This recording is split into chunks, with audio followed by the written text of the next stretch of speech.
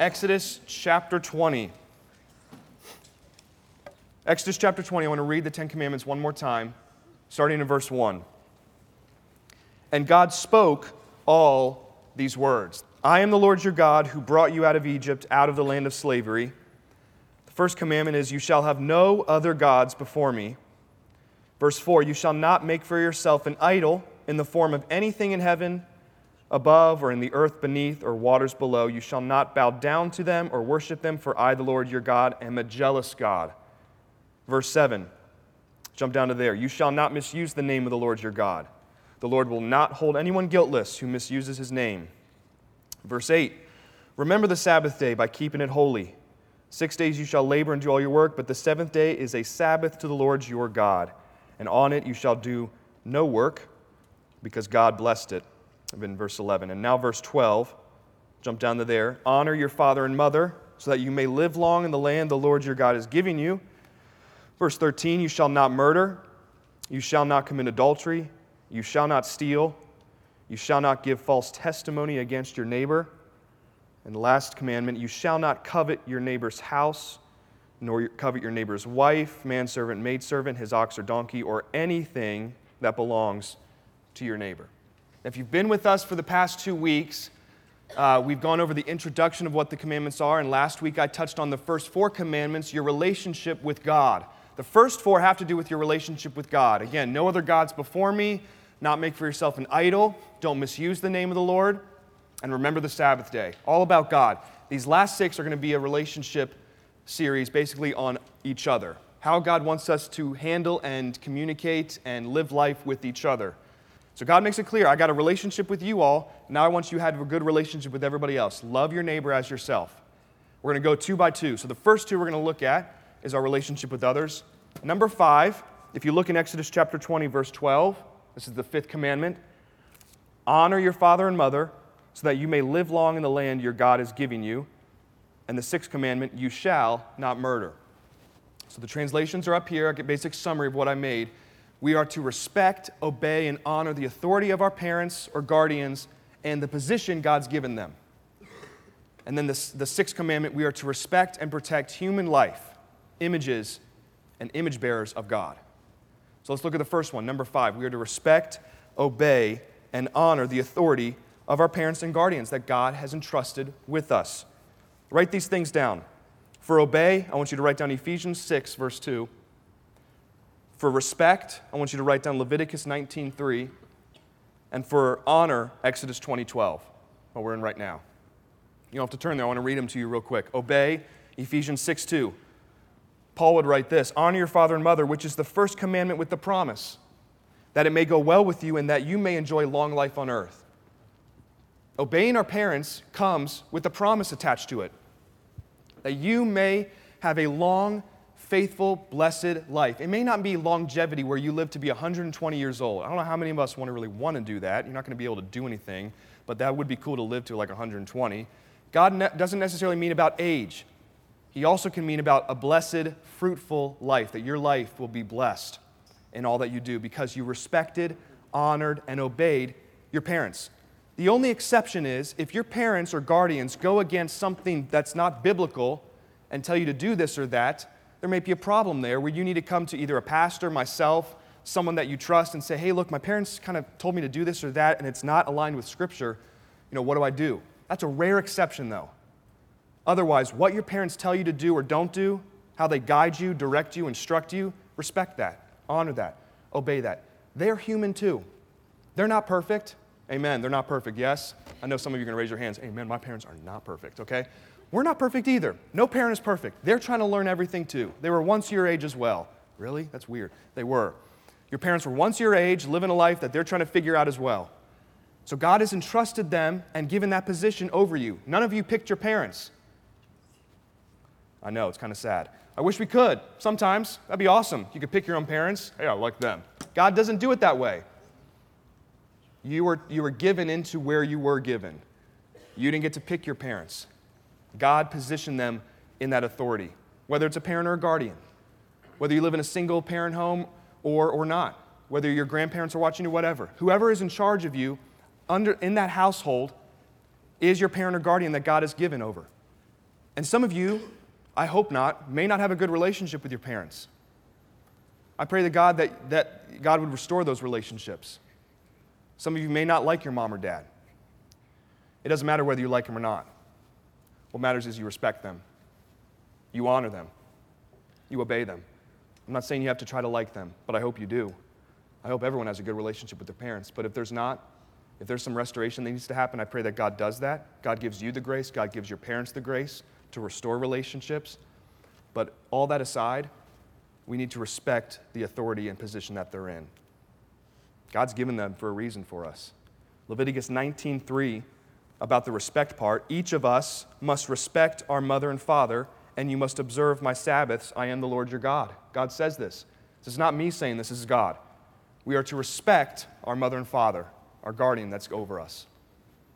And come talk to me afterwards. If there's an issue at home or you just can't have a good relationship with your parents, I want to pray for you. I hope you do. But again, God says, He doesn't say obey your parents or you need to respect them. All that is summed up in this word honor. That's why He says here in verse 12, honor your father and mother. He doesn't say obey your parents because they're always right. No, they're not always right. They're going to make mistakes too. He doesn't say that.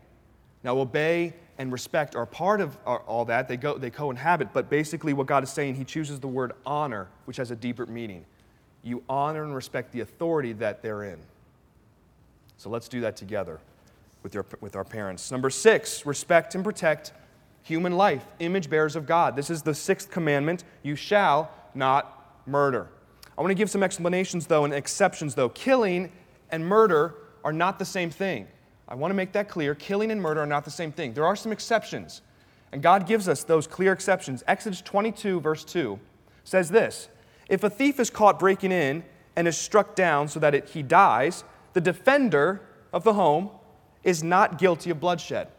Translation, if a thief or someone wants to harm my family and come into my house, you better believe that I'm not going to let them do anything and just sit back and be like, well, I can't murder, so have at it, thief.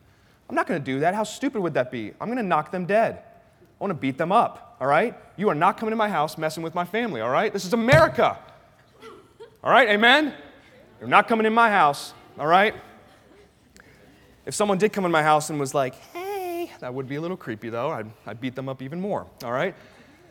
So, unless it's my wife, okay? It's not going to happen. Sometimes I get scared. Like, we'll scare each other. Like, I'll come up the steps maybe late at night, and she's like, ah! And I'm like, it's just me.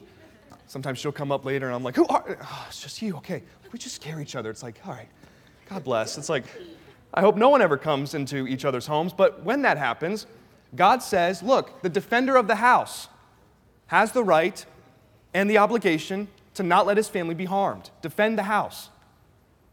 God also says capital punishment is okay, and we have that in our laws. Genesis 9, verse 6 says that those that take the bloodshed of another, they also will have their bloodshed be taken from them. Basically, a life for a life. So when someone who murders somebody, ill intent, no reason for, it all begins with anger and hatred, and if they do that, they will be tried and convicted and whatnot, and we have laws for that. But for someone to just ill-intently and want to harm somebody for really no reason, or maybe the reason's not that justifiable and they just want harm to come to them, then that's where it's wrong. Here's this thing too. I know all of us are guilty of this. Some of us may be angry and want harm to come to somebody because we just can't stand that person. Any of us have ever said, I just hope they fall off a cliff. All right? Just want them gone. Now you're saying like, someone raised their hand. That was me. Sorry, sinner. But no, we've all thought that. All right? Now you can say, well, I don't want to harm them. I just want harm to come to them. Okay? That's the same thing. You want harm to come to them. You want them gone, and that's wrong. You don't have to turn here, but Matthew chapter 5. This is where I want to hone in because I hope none of us have killed or murdered anybody. I hope not, all right? But I know we all have had some anger and hatred in our minds and our hearts for someone to be harmed. Because Jesus says this in Matthew chapter 5, 21. Write this down. Jesus goes deeper into the heart. He says this, you've heard that it was said to people long ago. He's talking about this time, 10 Commandments. Do not murder, and anyone who murders will be subject to judgment. But I tell you, Jesus flips the gears. He says, I'm going to tell you this. I tell you that anyone who is angry with someone, they'll also be subject to judgment. And for those that say raka, he says raka, it's Hebrew for basically our translation, idiot, or you fool, will also be guilty of the fires of hell. Jesus is serious about this. Because the Pharisees would say this, hey, Jesus, well, I'm good. I've never murdered anybody. I'm good. Yeah, but did you ever think ill intent to harm somebody in your heart and you were angry at them? Well, yeah. Jesus says it's the same thing. It's murder, spiritually.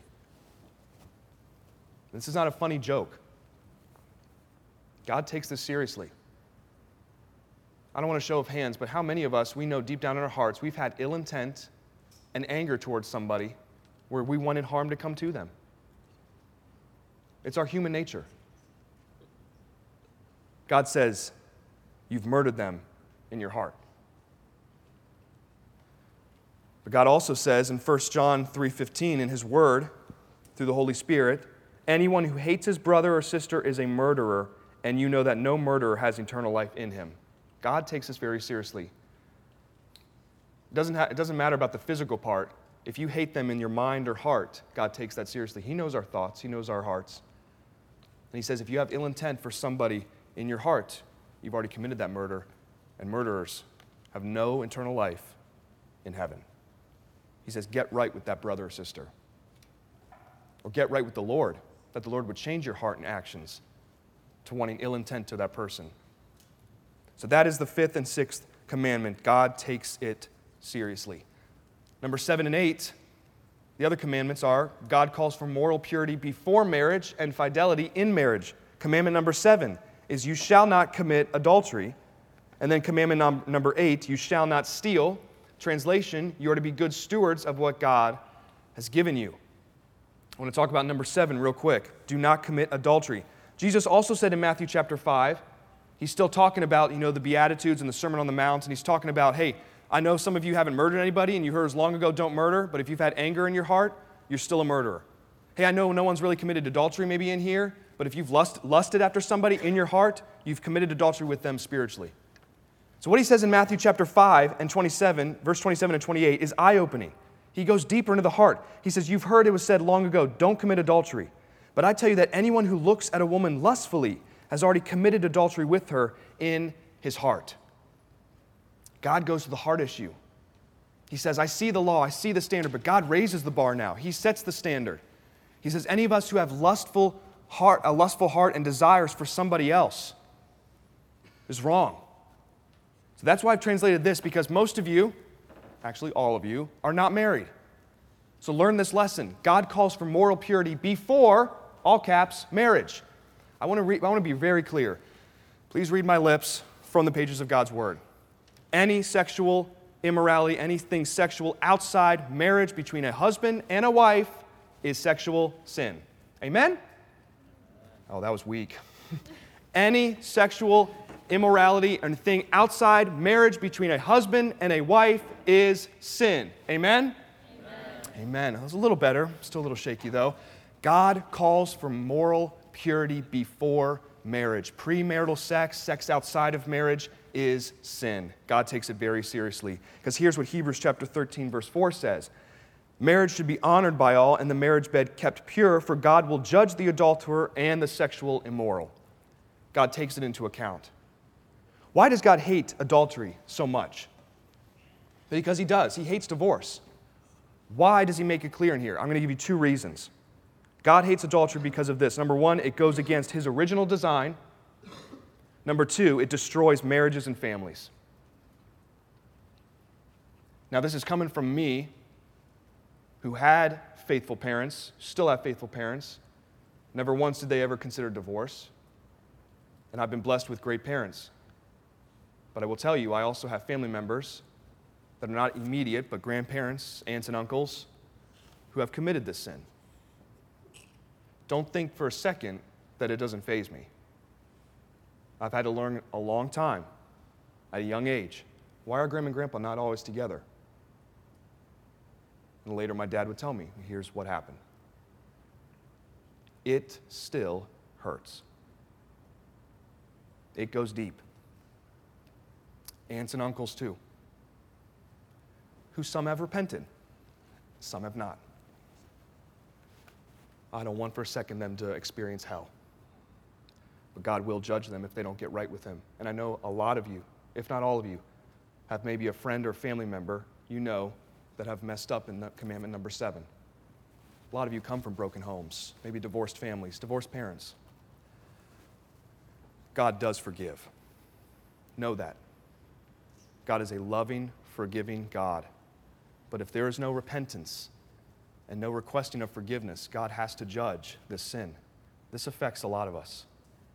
Adultery destroys families, destroys marriages, because God created sex in an intimate way between a husband and a wife to reflect Him and His church. God created it that way, and when it's distorted and taken out of context, it not only breaks the person, their heart, it breaks God's heart. It affects me. I've had to forgive in my heart my aunts and uncles, my grandparents. I've had weeping times with my Nana, who, has been so hurt by this. And this was years ago. Because my dad's parents are divorced. And my dad, at 13 years old, had to experience that. 13. So don't think it doesn't hit home. It does. I mean, I wept when my dad told me, really what happened. Because I didn't know. He was keeping it kind of in the family, just between him and my mom. But it breaks my heart. This number 7, it hits home probably the most. Because I know that God hates divorce. Don't ever think that you're the fault of your parents' divorce or what sin they've committed. That's why I want you guys to learn right now. Be moral before marriage, because if you're not, it could come into marriage. Don't let the devil get a foothold. You stand up for moral purity. Your schools are not going to say safe sex what safe sex is. Okay? They're just not. They're going to tell you safe sex, but they're going to almost encourage it and be safe. But it's not safe sex. Being abstinent in safe sex is being morally pure before marriage. Maybe some of you have fallen into this sin. God forgives. Repent of it, though. Turn from it, and God will wipe you clean. That's why God makes it so important for us today, of why He hates it. 1 Thessalonians 4:3 says this, that God has called us to live holy lives, not in sin. God calls us to live holy lives. And maybe if your parents or a family member have messed up in commandment number 7, pray for them. Forgive them. We all need forgiveness. And God does just that. God always forgives when we repent and turn because He's gracious. Amen? Amen. Number 8, as we keep moving, we are to be good stewards of what God has given us. Number 8 is you shall not steal. You shall not steal. I want to give a little humor because this has been pretty heavy for the 10 Commandments, but a little humor real quick. A pop quiz. Now don't answer this. I want to read it real quick. What do Ebenezer Scrooge, Homer Simpson, Al Capone, and T.S. Eliot all have in common? Okay, do you guys know those characters? Ebenezer Scrooge, Homer Simpson, T.S. Eliot, Al Capone. All right. They all committed theft. Here's what they did. It was not blatant pickpocket Ocean's 11 style theft, but theft nevertheless. Ebenezer Scrooge is remembered as Dickens' famous character who did not pay his clerk, Bob Cratchit, a fair wage. As part of his journey with the ghost of Christmas future, Scrooge sees that Bob's son, Tiny Tim, has died because Scrooge didn't pay Bob enough money to care for him. In other words, Scrooge stole work from Bob. Homer Simpson is famous for, among other things, his laziness. In one episode, he wears glasses with eyes painted on the lenses so that his boss, Mr. Burns, won't see him sleeping. In other words, Homer is stealing time from his boss. Here's Al Capone. Al Capone, in spite of being so famous for his many crimes, was only ever convicted at one. Did you know that? At one, tax evasion. It landed him in jail for several years. And finally, T.S. Eliot, a renowned poet whose poem, The Wasteland, gets at least mentioned in almost all high schools, yet it turns out much of it was probably stolen from the poem Waste Land, a work by a little-known poet named Madison Cayune. Did you know that? Here's what the summary is. What's the point behind mentioning these four figures? It's to show that stealing isn't always the black and white taken from someone kind. We are thieves if we don't pay people their due wage, respect, or honor. When we don't give 100% on the job, in school, or at practice, when we evade taxes no matter what rationalization we use, and when we copy other people's work. Even if we think doing so is a form of flattery. Let me tell you right now, someone like that. Okay, we'll be praying for you. Theft is not so much about taking an object as it is the state of our hearts. That's what it's about. Theft is not so much about taking an object as it is the state of our hearts. And if our hearts don't give what they should to God and other people, as much as if they take things from others, we are all guilty of theft. So I'm not asking if you've actually stolen a candy bar when you were 5 years old. We all can steal things in different ways, shapes, and sizes. And God says we are to be good stewards of what God has given us. The Bible says, it makes it clear, everything in the world and the universe is God's. He gives us as stewards to take care of it. Did you know that? God can give. God can also take away. We are stewards of it. Let me read you some verses real quick. You all right in the front? Read you some verses real quick. Ephesians 4:28.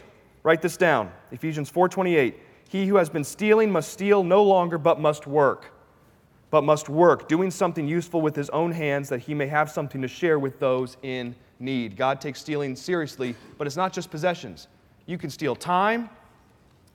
You can steal a lot of things and not have to just be possessions, and God sees it as a form of stealing. We can steal some time from someone by being late always. If someone always picks you up and we're always late to them, we're stealing their time. We can also steal answers on a test. It's called cheating. No, it's just borrowing. No, it's cheating. Okay? Oh, and speaking of borrowing something you promise to return but never do is stealing. All right? I promise I'll give you this back. Let me just borrow it. And you never do. All right? It's called stealing and theft. Shh. So let me make this clear. God makes it clear that we're not to steal. So again, don't say, well, I've never actually stolen anything physically. Where's your heart, though? It's about the heart. We can steal a lot of things and not have them just be possessions. I want to close with these last two, all right? Last two. Look at verse 16 of Exodus chapter 20. You shall not give false testimony against your neighbor.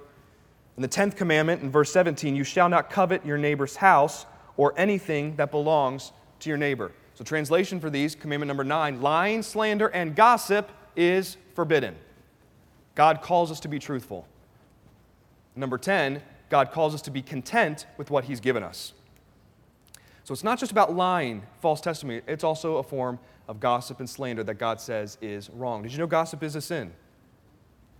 Let me read you these verses real quick. Write these down. You don't have to turn there, but read these 4 Proverbs. Solomon had a lot to talk about with gossip and lying. He was the wisest man to ever live. And in Proverbs 11:13, write this down, Proverbs 11:13, Proverbs 16:28, Proverbs 19:5, and Proverbs 20:19. Read them again, Proverbs 11:13, 16:28, 19:5, 20:19. Let me just read them to you real quick. 11:13 says, a gossip betrays a confidence, but a trustworthy man keeps a secret. A perverse man stirs up dissension, and a gossip separates close friends. A false witness will not go unpunished. He who pours out lies will not go free. A gossip betrays a confidence, so avoid a person who talks too much. I like that one. What the Bible is saying is this. It's not just about lying. We can gossip and talk about someone behind their back, and it's just as worse. Now, I've been a victim of gossip, all right? Back in high school, you would hear about like, hey, what are they saying about me? Like, I just heard, rumors about me or whatever, whether they're true or not. It's gossip. I've also had the sin of gossiping about somebody else. I say we all can concur and say that we're guilty of that also. Have you ever slandered someone's name, talked bad about them behind someone's back? It's a form of lying and giving false witness, false testimony. God says, enough's enough. Also for this, you can actually lie about your relationship with Jesus. Did you know that? 1 John chapter 2, verse 4 says this, whoever says, I know him, meaning Jesus. I know Jesus. I know the Bible. I know church. I know him. Whoever says, I know him, but does not keep his commandments is a liar. And he says here, and the truth is not in him. You can even lie about your relationship with Jesus, and I hope we're not doing that. Please do not claim on social media or wherever you go, I'm a Christian, but you don't live it, you're a liar. You don't keep his commandments, you're a liar. It's best that you just say, no, I don't have a relationship with Jesus actually, but I'd like to maybe, or I'm not ready. I'd actually like to talk to that person more than actually talk to somebody and say, I know Jesus, I know all that, but then I see their lifestyle through their social media, through whatever. Oh, that doesn't add up. What are you doing? God is holding us to account. Lying, slander, gossip is forbidden. God calls us to be truthful. Amen? And that's a hard thing to do. This number 9 commandment is a hard thing to do. Because we're all human nature. We all want to talk about the latest things. We want to talk about somebody. Oh, did you hear what they did last week? Hey, did you know what they did? Do you know what happened? Guess what? I heard this. Well, I heard this. I actually heard this. Just hearsay. We need to stop doing that. And I will say, from a personal note, as a youth pastor, I have seen it and have heard about it from some of you in my 5 years of ministry, and even currently right now, that gossip is still going on. I'm telling you right now, stop it. Stop it. I actually have had people come to me here in the youth group, say, people are talking about me. I haven't done anything. People are saying stuff. I don't know what's going on. I thought this was a church. You're right, it is a church. This should not be happening, especially inside the church. So I'm telling you, as a parent youth pastor, with my finger pointed out, stop the gossip. Can we do that? We need to have unity, not disunity. Gossip, what the Bible says, betrays confidence. It will separate close friends. It does. Avoid a person who talks too much. Hey, I don't want to talk about this. Please stop talking to me about this person. You are gossiping. Enough's enough. Stand up. Stand up for that other person, whether it's true or not. Maybe go find out from that person they're talking about. You can do that, you know. Talk to that other person rather than talking to somebody else where you have no business of talking about their business. All right? I'm getting fired up on this one. Let's stop it with the lying, slander, and gossip. I don't want to hear about someone lying and slandering and gossiping about someone in here. And if I find out, you will be talking to me, and it's not going to be pretty. Number 10, God calls us to be content with what He's given us. Let's finish the 10 Commandments on a great note, covetousness, all right? We all fall petty to this. God calls us to be content with what He's given us. What does covetous mean? What does covet mean? Write this definition down. It's a desire enviously that which belongs to another. You desire enviously that which belongs to another. That's covet.